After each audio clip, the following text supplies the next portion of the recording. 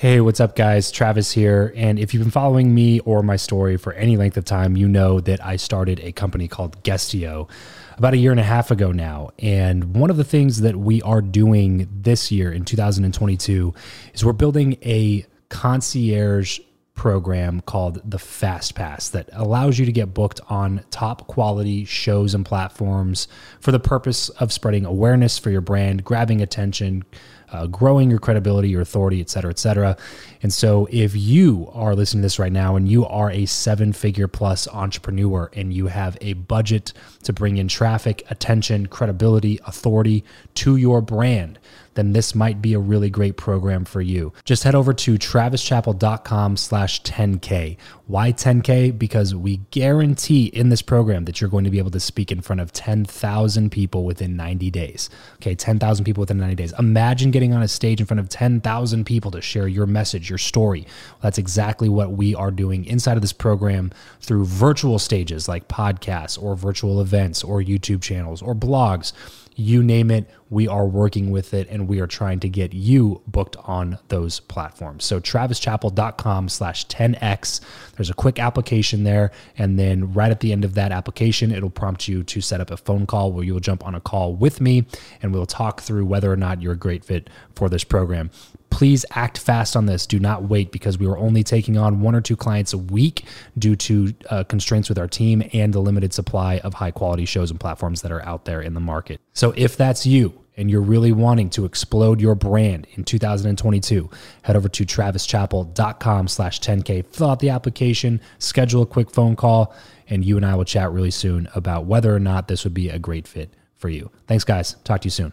Build Your Network, episode 143. Hey, this is Stephen Kuhn from Stephen-Kuhn.com. And if you want to learn how to add value to as many people as possible, you should be listening to the Build Your Network podcast with my good friend, Travis Chappell. You have the ambition, the knowledge, and the experience, but still lack those relationships necessary for achieving true success. Welcome to Build Your Network, your guide to growing your inner circle, increasing your influence, and assisting others in reaching their goals. This is networking the way it should be. Brought to you by your host, Travis Chappell. What is up, and welcome to the one and only show that brings you tips and tricks on networking from the best experts around 3 days a week. Although they may not all be in the same field, every guest that comes on the show has one very important thing in common. They believe, as I do, that building relationships is crucial to achieving success in life. I cannot wait to introduce you to today's guest, but first, if you have not done this already, please go ahead and schedule a quick chat with me. I would love to talk with you sometime just for 10 or 15 minutes over the phone. Head on over to buildyournetwork.co/FB, and in the pinned welcome post in the top of my Facebook group, you'll see a link that goes directly to my calendar, and there you can schedule a quick chat. Would love to talk with you sometime, so I'll catch you there, or I'll catch you in the Facebook group. And now let's go ahead and chat with today's guest, Stephen Kuhn. What could be more interesting than a decorated combat veteran who turns failing businesses into success across Europe and the USA and has been handpicked to consult some of the most influential people in the world? Someone who has been a bodyguard for rock stars, run international organizations for celebrities, managed musicians, and sports personalities. That is one impressive resume. Stephen, welcome to the show, man. Super excited to have you on. Why don't you go ahead and tell us what you are most excited about right now? Hey, well, thank you so much for having me. This is an awesome opportunity. It's always an honor to actually have people listen to you. You know, I mean, it isn't a given, you know. So I appreciate that. What I'm excited about, you know, I'm excited every day. I'm a very excitable person because I see opportunity around every corner. But what I've been doing recently is collaboration. So I'm always looking to, let's say, everyone talks about 10X, 5X, 6X, whatever. That's that new buzzword, the X, you know. Mm-hmm. And I'm looking to, I got with two partner consultants that I work with on some of the heavy duty deals. We came up with a challenge, and it's the $1 million challenge in the next 90 days. So we want to help 15 business owners generate a total of $1 million additional revenue over the next 90 days to free them up from all the stress and the pressure by helping them realize consistent, reliable cash flow in their businesses. And this is basically people who have at least $50,000 a month revenue. And I know people are thinking like, well, how can someone have, $50K revenue and making that much money and have cash flow problems? But obviously, people who've had success knows that it comes with a different set of problems that can cause revenue to stall and even shrink if it isn't handled correctly or even quickly. So some people I work with in my private consulting practice have the same problem. Like they break through the top line. I mean, they break through revenue with their top line, but they make more revenue, but then the overhead and the insufficient business processes cause their cash flow to stall or shrink. And that is where I come in. So I'm super excited to actually take what I know and what I earn my living with and take it out there into the public, say the public eye with 2 others, and we're going to crush it for 15 lucky businesses. That's awesome. We're literally doing the announcements today. So it's that fresh. Oh, wow. Wow. Really cool. So you do have a very interesting resume, a lot of different things that you've done, a lot of different places you've traveled. What's been some of the most exciting events that have taken place in your life? Oh, wow. The most memorable ones are not always the most exciting ones. Obviously, the ones that stick out is, standing backstage, watching Mick Jagger from the side sing the songs that you grew up with as a child and the songs that your family grew up with as a child. And you're sitting there going, I'm his bodyguard, man. This is crazy.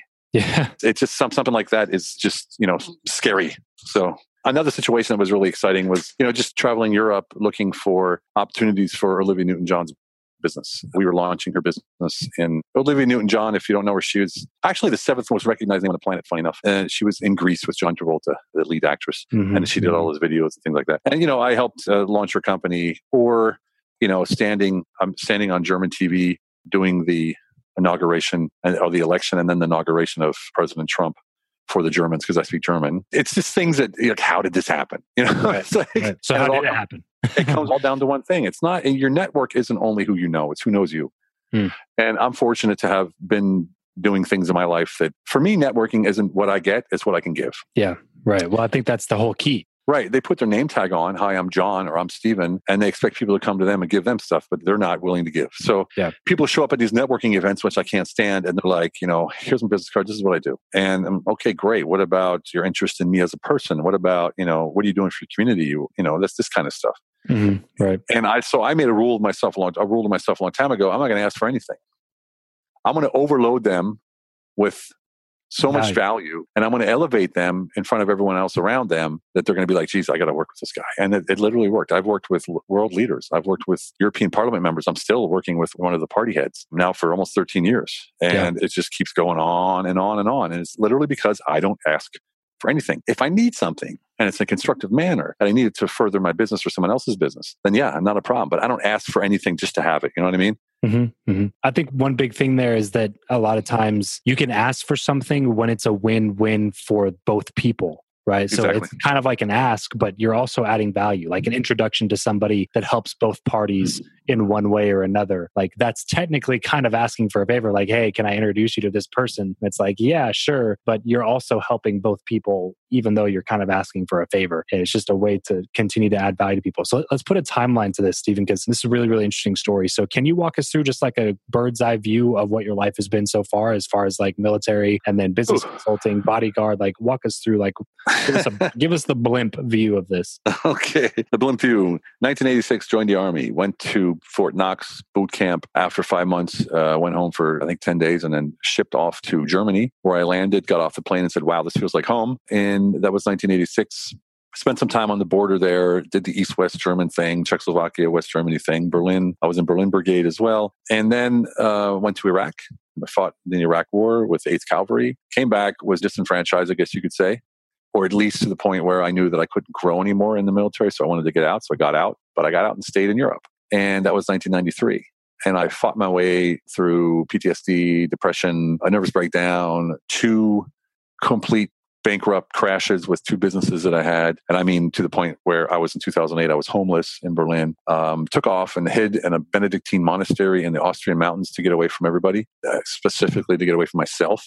And I learned new things about me, about life, about, clarity and about who I'm supposed to be and who I can be. And then I came back to society and back to civilization, and I decided to build my life new again. So I got rid of everything that I had, those things that one had. I got rid of the big car, the house, all that kind of stuff. My wife got rid of me, so that was easy. My first wife, she got rid of me, so that was easy for her. And then I just started over again. And I literally started over with one piece of luggage and a smart car. I had a BMW, I traded in for a smart car and just lived with the minimum. And I worked only 3 days a week, but I was fortunate to be well known in Germany. So I could work 3 days and earn what other people earn in a month or two. And I enjoyed that for a while, but then I got called back into the real world. And they said, hey, we need you to do a turnaround. And it's in Hungary. And I'm like, well, I'm not really looking forward to it. And they said, it's in Budapest. And I said, oh, I guess I'll go.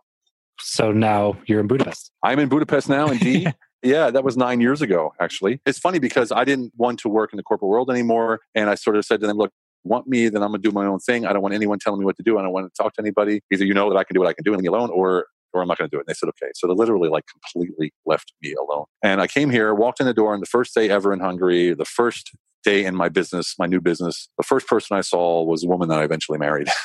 Wow. Yeah, so that was divine intervention, definitely. And to this day, we're together. We have 2 kids, 3 and 4 years old. Absolutely amazing life, amazing wife. Yeah, that's awesome. That's awesome. So talk to me about your experience at the monastery. That's something that's very, very intriguing to me. How long were you there and what kind of breakthroughs did you experience while you were there? Wow. Okay. So I was there about 6 months, and this was after the Mick Jagger. Okay. Yeah, it was like after the Mick Jagger thing, and it was before Olivia Newton-John and before Andrea Bocelli, actually, which I didn't tell you about. Okay. And I went in there because I was at the end of my rope. So I called a buddy in Austria named Michael, and I said, Michael, either you come get me or I'm not going to be here tomorrow. And he said, okay, stay there. Don't move. Check your email in about half an hour. And there was a plane ticket. It was an e-ticket. And I jumped on a plane the next day, flew down to Austria. He had broken some ribs, so he couldn't even pick me up. Some stranger picked me up and dumped me at this monastery and said, here, go in. I was like, what am I doing here? Wow. Yeah. So I walked in. I said, hey, Father, are you the guy in charge? He's like, well, not really, but we can talk. Yeah. I treated it like a business, So I said, hey, look, so this is a problem I'm having. This is how I feel. This is what I'm thinking. And this is what happened. And what do I do? And he said, well, it's, first thing I do is calm down and just go to the forest and walk around a little bit and enjoy and just come to yourself. And I'm thinking, oh, geez, what's this esoteric BS? I want answers now, So it took about 2 weeks for me to even come down. And then I ended up after 2 weeks, I didn't speak the whole time either. So I think it was about 3 weeks, maybe I didn't speak at all. 3 weeks of zero time. Yeah. And it was funny because the first time I said a word, it was like thunder and lightning. And it was so impactful for me that I decided from then on that words are so valuable and that what we say is so valuable and so permanent that I choose to say only that what's important or that which matters. I try to be that way. I'm not always that way, but I try to be that way. And it's come to a point. You'll find that I very rarely say, I very rarely talk like that because I'm very permanent in what I'm saying. And I know that what I'm saying is going to stay out in the world, especially when it's recorded. So that's one of the things I picked up. Another thing I picked up was that the picture one has of themselves is almost always not even true. Half of it anyway. The good things are true. The negative things usually aren't. They are to a point, a part of you, but it's not who you are, and it doesn't define you unless you let it. And unfortunately, we program ourselves to let the negatives, sort of limit us. Totally. Our mindset and things like that. So these are the things that I picked up without any guidance. It just came to me. And after the monastery, Michael came and said, you're too fragile now for society. You need to go somewhere for a while to sort of assimilate. So I went to the mountains by myself into a wooden hut. And I lived up there for another 4 weeks or 6 weeks. I can't remember. It's just there was no time and space. It was just, I was there. Wow. And I lived by myself up in the mountains, and people started pilgriming up to me, bringing me food and water. And because I had no food or water, just a little pack that he gave me. And I think he knew he knew what was happening. I don't know if he orchestrated it or not, but it was amazing. And I met some people that, changed my life. I helped change their lives and out of body experiences and all kinds of things. Did you have people reaching out to you during this time? Like you said, it's obviously pretty off grid at a monastery, up in the woods and a cabin and all this kind of stuff. Did you have people that were just like, hey, bro, where are you at? Drinks tonight? Question mark? Question mark, question mark, question mark? Yeah. First of all, I purposely told no one where I went, and I did not bring a cell phone or a laptop. So I didn't even have it with me, so I wasn't tempted. Wow. So I had no idea. And you know what? At the end, it didn't even matter. And the funny thing was this, and this is probably not something that I would suggest, but I didn't pay my rent. I didn't pay bills. I didn't tell anybody. I didn't any of the credit cards. I didn't nothing. And when I came back to civilization, no one cared. Nothing changed.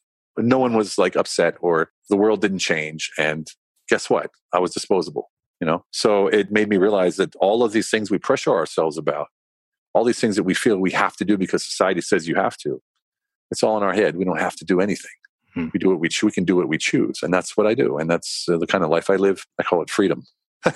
Yeah, no kidding. No kidding. Funny word that is. Yeah.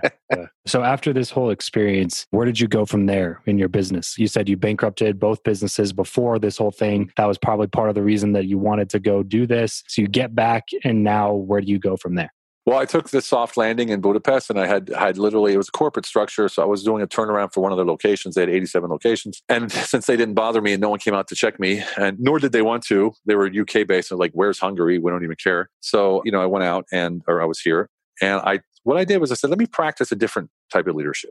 And if we look at the time, I didn't really know what it was called. I used to call it conscious leadership. Right. And then I would call it, conscious self-leadership. Then I would call it whatever. I just call it a whole bunch of different things. And I could never tell what it was. But basically what it was providing. So basically, I knew that if I had a team, and I had a team of, I think, 64 people. And if I provided certainty, let's say comfort in their job, certainty, and variety, which is basically uncertainty. And if I provided them with a possibility to become significant in their life or in the surrounding, and if I gave them a connection to other people and gave them the opportunity to grow and contribute, which, by the way, are the 6 human needs that I just named. Yeah. If I gave them the ability and I gave them that, then I knew that I could change not only lives, but the way business is done and how leadership is looked at. So I literally use this as sort of a proving ground. And I have, to this day, the most amazing team that I ever had. There's a core people that worked in the office with me, about 24 of them, who just to this day, they've been at my wedding, they've been at my baby showers, they've been to my birthdays every year. It's their like family. And we literally had every single day at 1400 or 2 p.m., we had what I called a credo moment. And the credo moment was that we would come together and we would all sort of do this sort of, like a Tai Chi movement. And we'd sort of talk about trust, and we'd do a little exercise with each other to grow the spirituality and the sort of connection between us. And we always that's what provided that massive connection that we had and the growth that we had. And variety, of course, was there with that as well. And then the contributions we did was in the local community and the club itself around where we were. And it just bloomed into this amazing situation. So yeah, it changed my life, the way I look at things. And now my statement is providership is the new leadership, Yeah. So, totally. yeah. So let's chat a little bit about networking here, because you obviously have used this as a cornerstone of your career, it sounds like. So this is the question that I ask everybody to get the conversation headed in that direction, then we can kind of expound from there. Do you believe, Stephen, that what you know or who you know is more important, and why? That's a good question. I think what you know, knowledge is interesting, but it's just a bunch of garble in your head unless you're applying it. Mm-hmm. So applied knowledge is very important. This is a big discussion. Professors who are these very smart people in colleges and things, they tend to be looked at as the wisest of the wise. But when it comes to earnings, if you look at an entrepreneur who has the same amount of time as a professor, the entrepreneur is usually doing 3, 4, 5, 6 times or more revenue or earnings. Right. So it with a lot more freedom. Yeah, much more freedom. Yeah. And, but they don't have that status of, I'm very smart, or I'm very looked at as someone academic. And there's nothing wrong with that. It's just that I think people get a false sense of hope when they say, I have all this knowledge and now I should get a 6-figure job directly out of college. Mm-hmm. Well, right. Exactly. Knowledge not applied is literally just a bunch of garble in your head unless you can sort it out and apply it. Or you want to be a professor. Of course, unless you want to be a professor. Then, hey, go for it and structure it that way. I think it's a mixture of the two. I can't say it's one or the other, because what you know allows you to speak to the people around you and who you know, and actually to add value. If I didn't know anything, I probably couldn't add very much value. If I do know a bunch, I can add value. But if I didn't have people to talk to, I wouldn't be able to have anybody to add value for. So it's almost an even keel, I would say, without that sort of experience and knowledge. Because it's important for me when I meet people, the first thing I do, like I said, is try to help them. And the way I help them, the quickest way to help them for what I call immediate impact is to find somebody who can help them if I can't. So through my network, I have coins dropping in my head all the time. Like, this guy can work with this guy. And I'm constantly making sort of introductions with each other without any, you're going to pay me a retainer, nothing like that. It's just, you guys would fit great together. I think you two could do great business together. I'm doing this all the time, and I'm always collaborating. So yeah, it's both. Yeah, totally. So if I put your feet to the fire here, Stephen, and make you choose one, I'll give you a little bit more context before I make you choose one, but I'm going to make you choose one at the end of it, just as a FYI. Which one would you say that you have personally spent more time developing? And what would you say if somebody asked you which one they should spend more time on this year developing, the who or the what?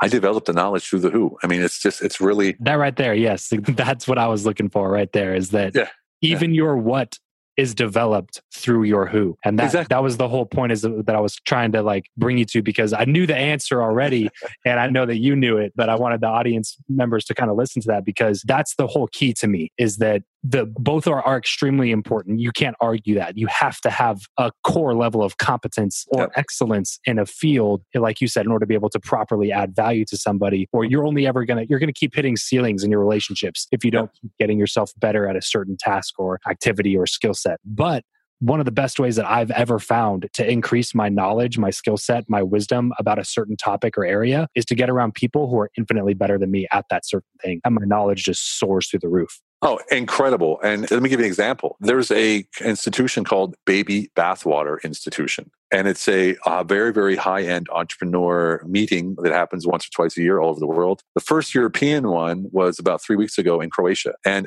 I mean, I'm talking the highest level entrepreneurs. There's even podcasts, a guy like Trevor Chapman. And anyway, a bunch of people were there that were very high-end, very successful millionaire and billionaire entrepreneurs. And to get into this, you have to be interviewed, right? So they interviewed me for 2.5 hours. And at the end, they said, if you're rude, you won't be invited back. If you're sort of arrogant, you won't be invited back. If you can't, and this is where it comes in, this is where what you're talking about comes in. They said, if you can't keep up with the pace and the wit of the conversation, we unfortunately can't have you back either. Now, for some people, that sounds pretentious, but you just said, surround yourself with people that are at higher levels than you are, and you will constantly grow. And this is the basis of that organization, of that institution. And it blew me away. Me, 51-year-old guy, probably one of the oldest guys there. The sort of the soldier, the only soldier that was there. I'm sort of rough around the edges. I'm not just polished, sort of young, millennial kind of, entrepreneur. And I show up there thinking, these guys are going to blow me away. I'm not a guy that gets shy. I mean, I've walked up to Bill Clinton and said, hey, Bill Clinton, how you doing? Or Kofi Annan or George Bush or whoever. I don't have a problem with that. But there was like such a massive group of amazing entrepreneurs. I was like, sort of, okay, maybe I'm going out too far this time. And I went and you know what? They embraced me. It was the most amazing experience I had in business ever. I'm not kidding. That was the most amazing experience I ever had. Such loving, caring people. And the cool thing about it was a pitch-free zone and a sell-free zone. You couldn't record anything. So everything you got was raw, direct, and no one was holding back to sell you something. So all this stuff was free. I was taking notes like a madman. It was incredible. And since then, in 3 weeks, I've already have 4 of those people that I met that I'm doing partnerships with. Wow. Collaborations with. Yeah, it's amazing. And with a group like that, how did you even get in contact to be able to be a part of it? Well, this is what I was talking about before. I see opportunity where others don't. So, when the way I became Mick Jagger's bodyguard is I heard on the radio that he was coming to Berlin when I was living there. And I heard just at the end, his bodyguard's hurt, isn't coming with him. So I said, I'm his new bodyguard. So I went to the hotel where we were staying, waited for him, showed up, said, hey, I'm your new bodyguard. And they said, who sent you? And I said, I did. And they said, what are you talking about? So I explained my situation, that I'm a war veteran and this, that, and the other. And they said, well, talk to CJ. He's the security guy. And I talked to CJ and he said, do you know where good German sausage? You know where to get good German sausage? And I said, I sure do. He goes, good, you're hired. $400 a day enough? I was like, yeah, it sounds good to me. So I see opportunity. Same thing with Andrea Bocelli. I was at a barbershop. I met these 2 musicians who worked for him. I said, I'd like to meet Andrea. I always wanted to work for him and sort of do something for him. They invited me to the concert in London. I went backstage, met him, asked for a meeting the next day, went to the hotel. He wasn't there, but his wife was. And they laughed at me when I said I would like a retainer and 20% of everything that I bring in for them, because no one in the music industry gets retainers. Well, 20 minutes later, I walked out with a retainer that I kept for 2 years until 2016. Wow. It isn't because I'm amazing. It's not that. It's because I see opportunity where others don't. And even the opportunities, within those opportunities, I see opportunities. So, I went and I saw this ad for Baby Bathwater and it says apply here. I didn't apply. I looked for who owned it and I wrote him directly. Exactly. Yeah. And I wrote him and I said, look, I don't know. Maybe I can speak there. Maybe I can be a member. Maybe not. Whatever. And he called me and we had a blast, 2.5 hour discussion. And then I said I couldn't go and he got upset. and then I pulled some strings in my life and made it happen. And it was the best decision I made. So while I'm a catalyst for many, many other people, it's also my talent is to see opportunity where others just see, information. Yeah.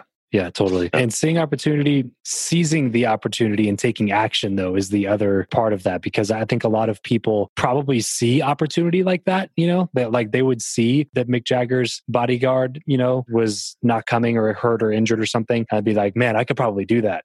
But then that's the furthest that thought ever goes. That's the most that ever comes out of that situation. Whereas you, instead of doing that, are like, okay, where is he going to be? I'm going to show up to the hotel. I'm going to talk to this person that can have me talk to this person where I can meet here and then become the bodyguard. And I can like hang out with Mick Jagger, which is like a childhood dream, I'm sure. So like that's the difference though, is that a lot of people don't take action. Can you talk into that for a second? I sure can. I mean, and that's key. And it's the reason a lot of people that I meet or a lot of people that I talk to or a lot of clients don't take action because they think you have to have a prepared military operation tactically and specifically planned. You need to just move and get it going. It doesn't matter what you're doing as long as you're moving forward. Yeah, there's a quote I heard recently that I've been saying a lot now, which is, in the absence of clarity, take action. And it's something that rings so true to me because that's exactly right. And especially now more than ever, because I feel like we're in the information age where we can figure out almost anything in, literally at our fingertips or just by asking Siri with our phone sitting on a desk like 3 feet away, that we feel like we have to be so planned out before we spend money to go to an event or before we take action on a certain coaching program or spending money on ads or whatever it might be. I feel like there has to be a certain level of calculated risk and mitigated risk for a potential upside, but also most of the time, it's probably just you got to take action and figure it out later. Well, what you're talking about, it's funny because what you're talking about is the lack of intuition. What happens is like when I got my MBA in the UK, I thought I was doing something great and, following what society says you got to do to be some smart business guy. Mm-hmm. And when I got done with it or even halfway through it, I was thinking, why am I not this? I don't feel like an entrepreneur anymore. I feel sort of stifled in that. What was it? And so it's because I was taught to stop, look and listen, analyze, weigh out, use, the BCG or the Porter's 5 forces or the SWOT analysis and look at what's going on first and do not make a move until you know for sure you're going in the right direction. And so that MBA actually stifled me for about 2 or 3 years till I could beat it out of my system by just going over and over doing my business and failing until I got it right again. So I got that intuition back. Look, we're all born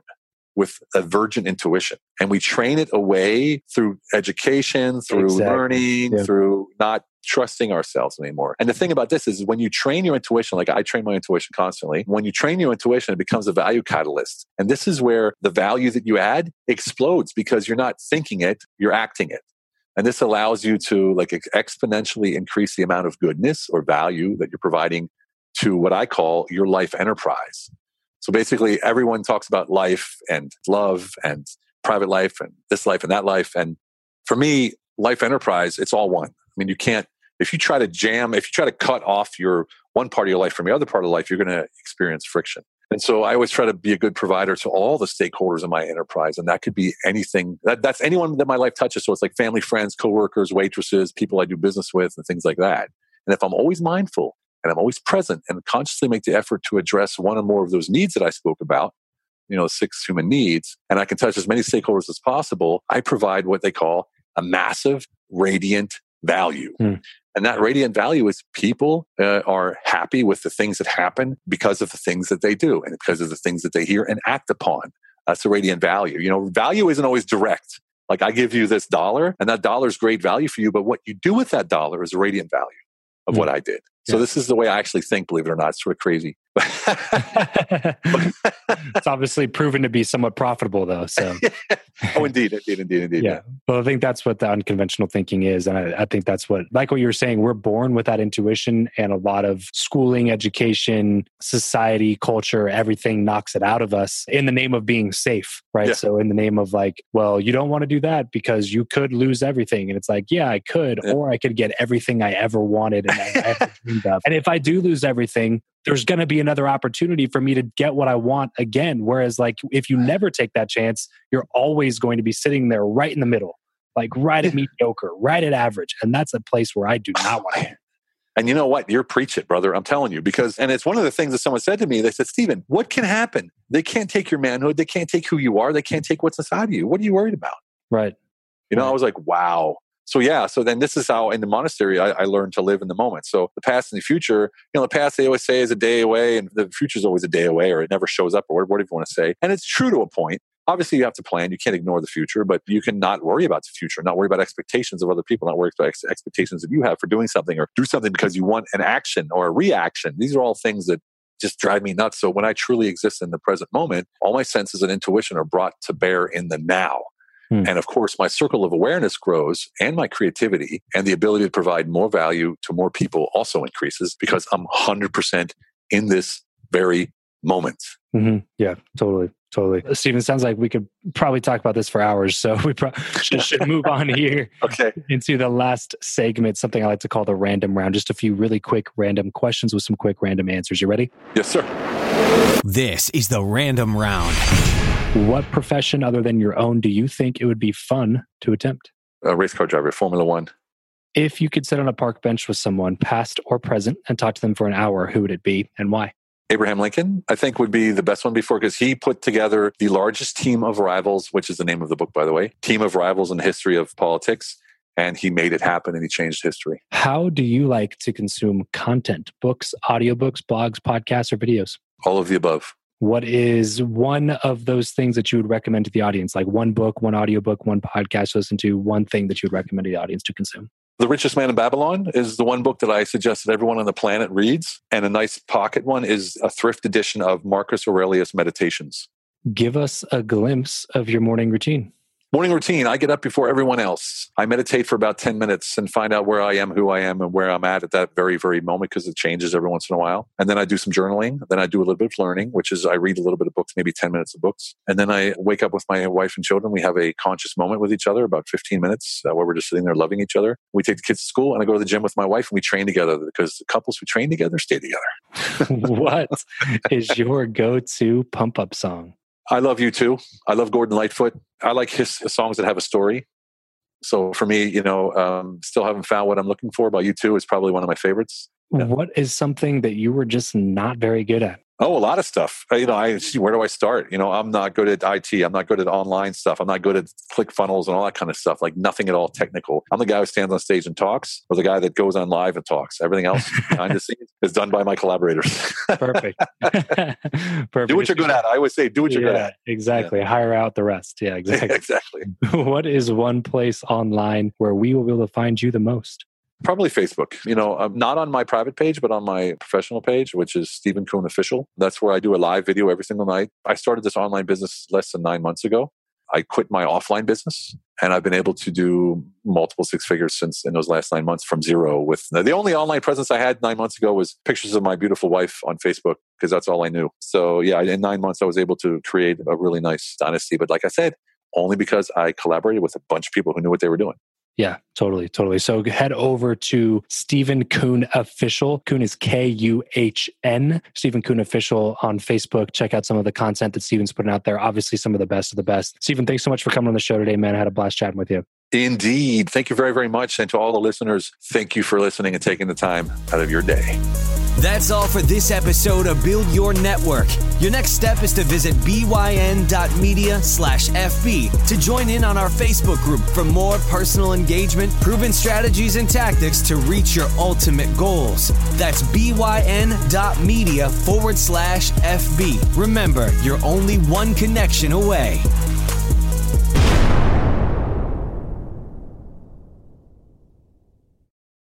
Without the ones like you, who work tirelessly to keep things running, everything would suddenly stop. Hospitals, factories, schools, and power plants, they all depend on you. No matter the weather, emergency, or time of day, you're the ones who get it done. At Grainger, we're here for you with professional-grade industrial supplies. Count on real-time product availability and fast delivery. Call, clickgrainger.com, or just stop by. Grainger, for the ones who get it done.